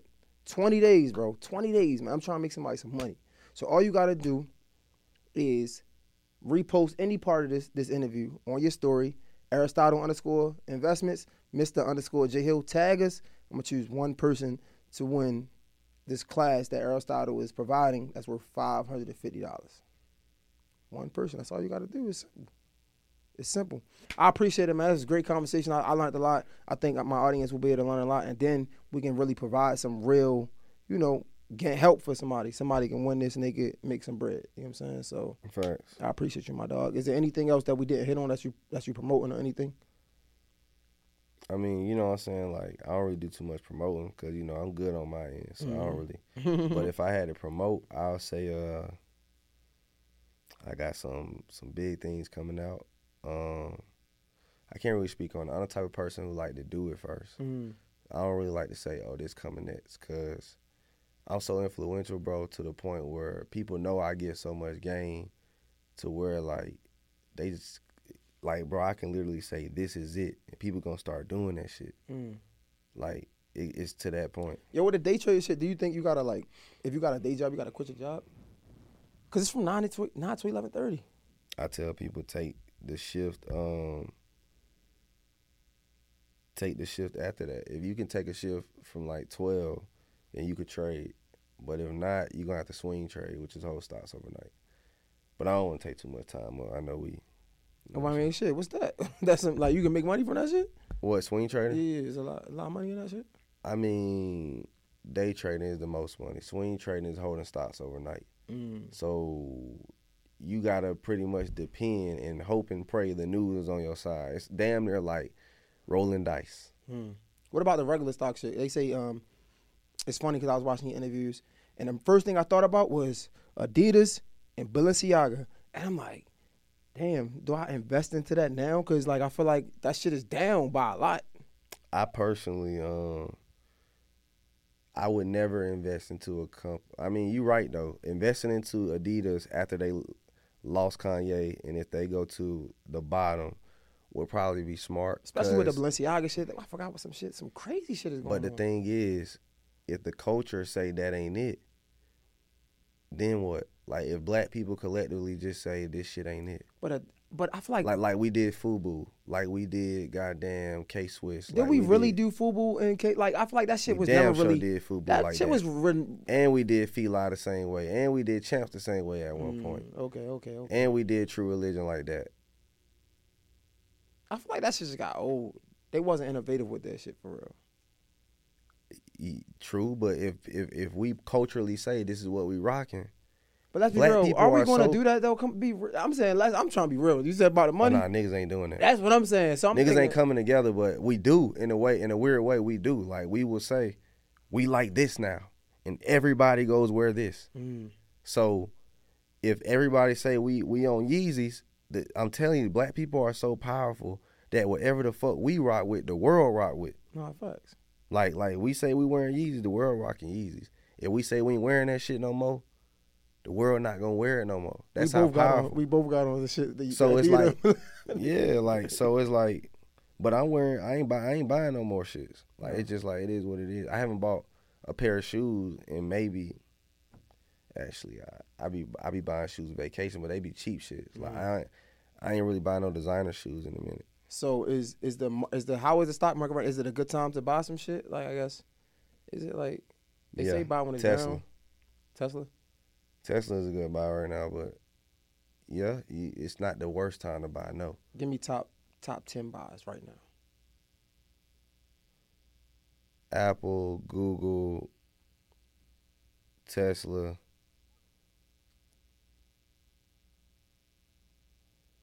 AMD.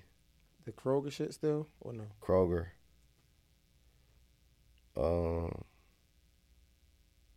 Dollar General still? Dollar General, did you know Dollar General got more stores than Walmart? I mean, again, bro, you asking me because I did my research. Like, so you can't ask me that. Like, that's why I brought it up. Damn. you relentless with this shit. That's dope, though, bro. Like, I'm teaching people so much shit that I don't even be realizing.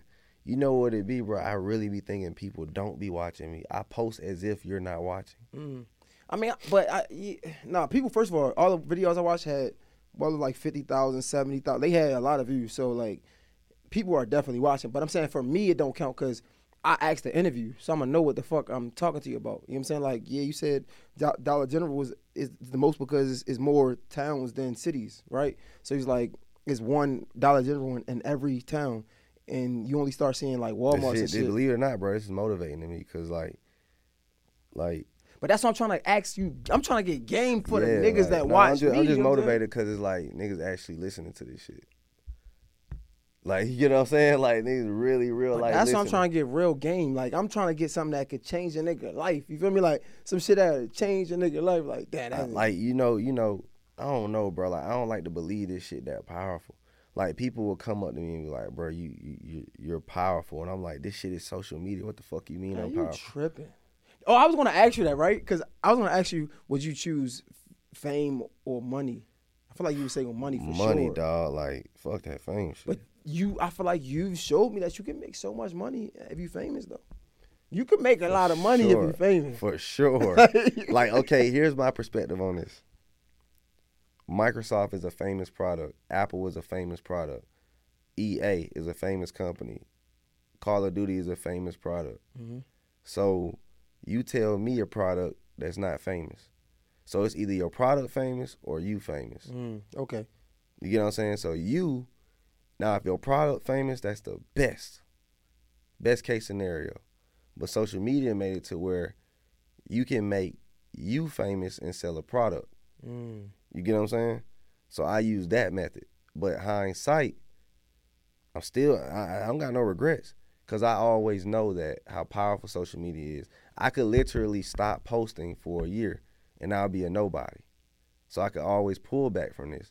Andre 3000 is damn near a nobody, but he's somebody. You get what I'm saying? This is a man who's still a millionaire, who's somebody, but he said, fuck the world. And the world will forget about you and move on. So basically make a social media for a product. But you gotta think who gonna buy it if a face ain't associated to it. I mean, ads make it famous. You can if it's a great product. So if it's hardware, like hardware meaning this will sell because this is something. Skincare, this brush will sell because it's something. But if I'm selling software, courses, I need to see somebody talking about this shit. Because I'm selling software, they need to see who's the face behind this. I need to see some type of human interaction. I give two fucks about these words. How you feel about dropshipping? Talk about products, just curious. I don't know if it works or not, but if you had to ask me my opinion and I had to give a general opinion about it, I would say overly saturated and you're possibly going to just pretty much be buying people's courses. You get what I'm saying? Like oversaturated.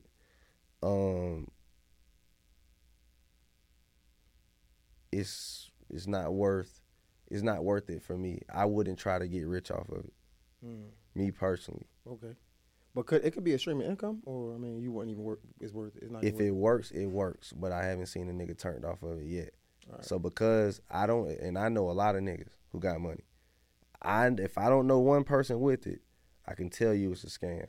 All right, back. Give back to the top 10 stocks. It was Google, Tesla, Apple. You said what? AMD, Nvidia. AMD. Nvidia. Disney.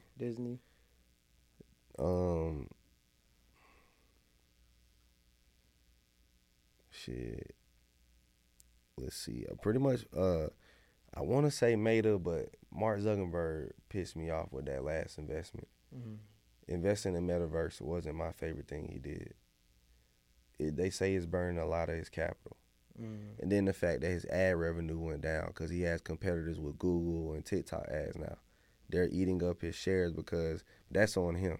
He decided to fuck up the algorithm thinking he had a monopoly and thinking people would. That's why he doesn't like TikTok, because he knew that they were going to eventually cut into his ad revenue. If it wasn't for TikTok, Meta would be so fucking powerful, bro. So not Meta, what else? I'm making you work for this. These niggas gonna get this game today. The thing is, like, I would have to actually. I don't got my phone on me. Like, I'm having like. I'll have to. All right, 7 is cool. Fuck it. All right, top since we at 7. Top 7 hustles that a nigga. We trying to get this capital, right? We trying to get this risk. We trying to get this money, right? We trying to get this $2,500. Second stream income. Yeah, second stream income can be top 7 things that somebody can do right now. Right. No excuses, nigga. Broke, they can start it right now. Right. Top 7. What would you say? Barbering, trucking. Trucking? How? You gotta get your CDL. Get your CDL. All right, okay. Get your ass in the truck, go drive. All right, so barbering. Or barbering. Shit.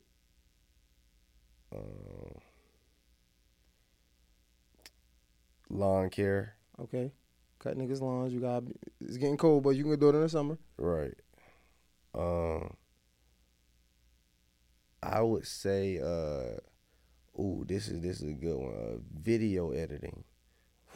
That's a great one. Like I don't even know why niggas don't look over this. That's a great video. one. If you learn how to video edit, all you gotta do is literally hit up an entrepreneur and say, I will edit your videos. Facts. For this set amount. I don't know why these dudes do not want to lock in with one entrepreneur.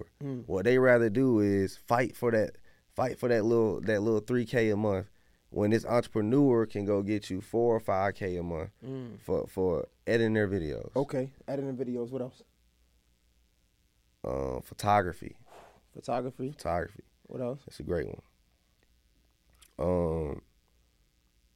What else I would do if I was broke? I would definitely go on photography, video editing, barbering, lawn care, and then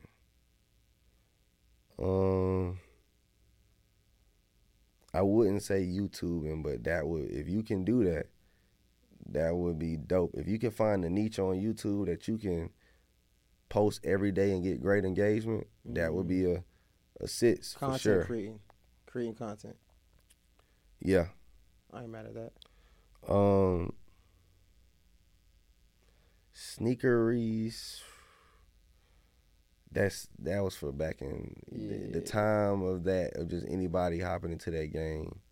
I would say I'll give you one, I guess, maybe, and you can tell me what you think. Buy a press machine, make shirts.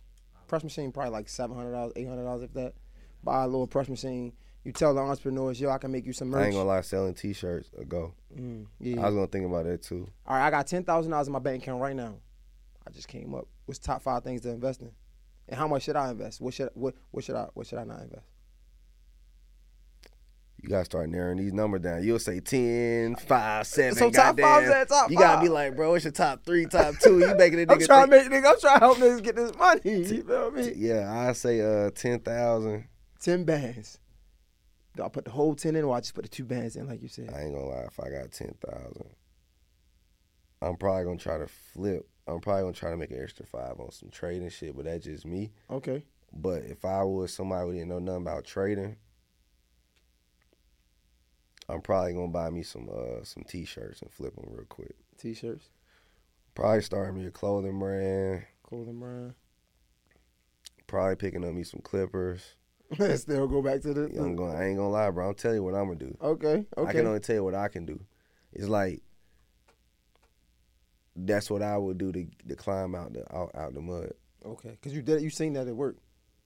Exactly. That makes sense. So if I got 10 bands, I put the $2,000 into the. I would go business first. I wouldn't go stock market. I gotta go get some cash flow. Remember, I keep telling you that it starts with the cash flow. Okay. So if you got 10 bands, you're broke, because if you don't got, if that 10 bands came from you saving 2 bands a month, you're not broke. But if this 10 bands just came from a college refund, something where you did not work for, you are absolutely broke. If you got 100 bands for free, you're broke. Want me to tell you why? Because you don't know how to flip it. You lack financial literacy. I don't care how much money you got. You got $50K laying around. You're a few fuck ups away, a few emergencies away. You get what I'm saying? Like, you never know what the fuck can happen. Like, life can hit you fast. All right. Listen, man, I'm going to let you go, bro. This is good. Hopefully niggas learn something. There's a lot of game in this motherfucker. This is one of my most informative interviews. I don't really do the informative interviews. We be, like, talking, like, a bunch of, like, just, I don't know how to explain it. We be talking some deep shit. Niggas be crying and shit. But I appreciate you, my dog, for real. Hopefully niggas learn from this. Aristotle Investments, Mr. J Hill Podcast. Make sure you tap in all the way through. If you listen to this part, then you already tapped in all the way through, man. Make all sure these niggas do is cry these days. He said all these niggas do is cry these days. Swear to God, bro. Because niggas tapped into that emotional side, nigga. You got to get into how you feeling and shit. Like, grown ass men. We got to goddamn prevail. Hey, you be surprised. That's why I think I feel a void, because there's a lot of niggas like yourself who don't think that's important. You got to be tapped into how you feel. It come from conditioning from our parents telling us not to cry. Yeah, but I understand that when you talk to a nigga like yourself and niggas understand it, like, damn, that's some real shit, bro. So don't be telling niggas not to cry on this motherfucker. He be crying. He probably be crying in a fucking house. It'd be that nigga, dog. He probably smoke. He thinking about some shit like, whatever. Aristotle, Mr. J Hill, Aristotle _ investments, Mr. _ J Hill. It's a wrap. We out. Appreciate you, dog.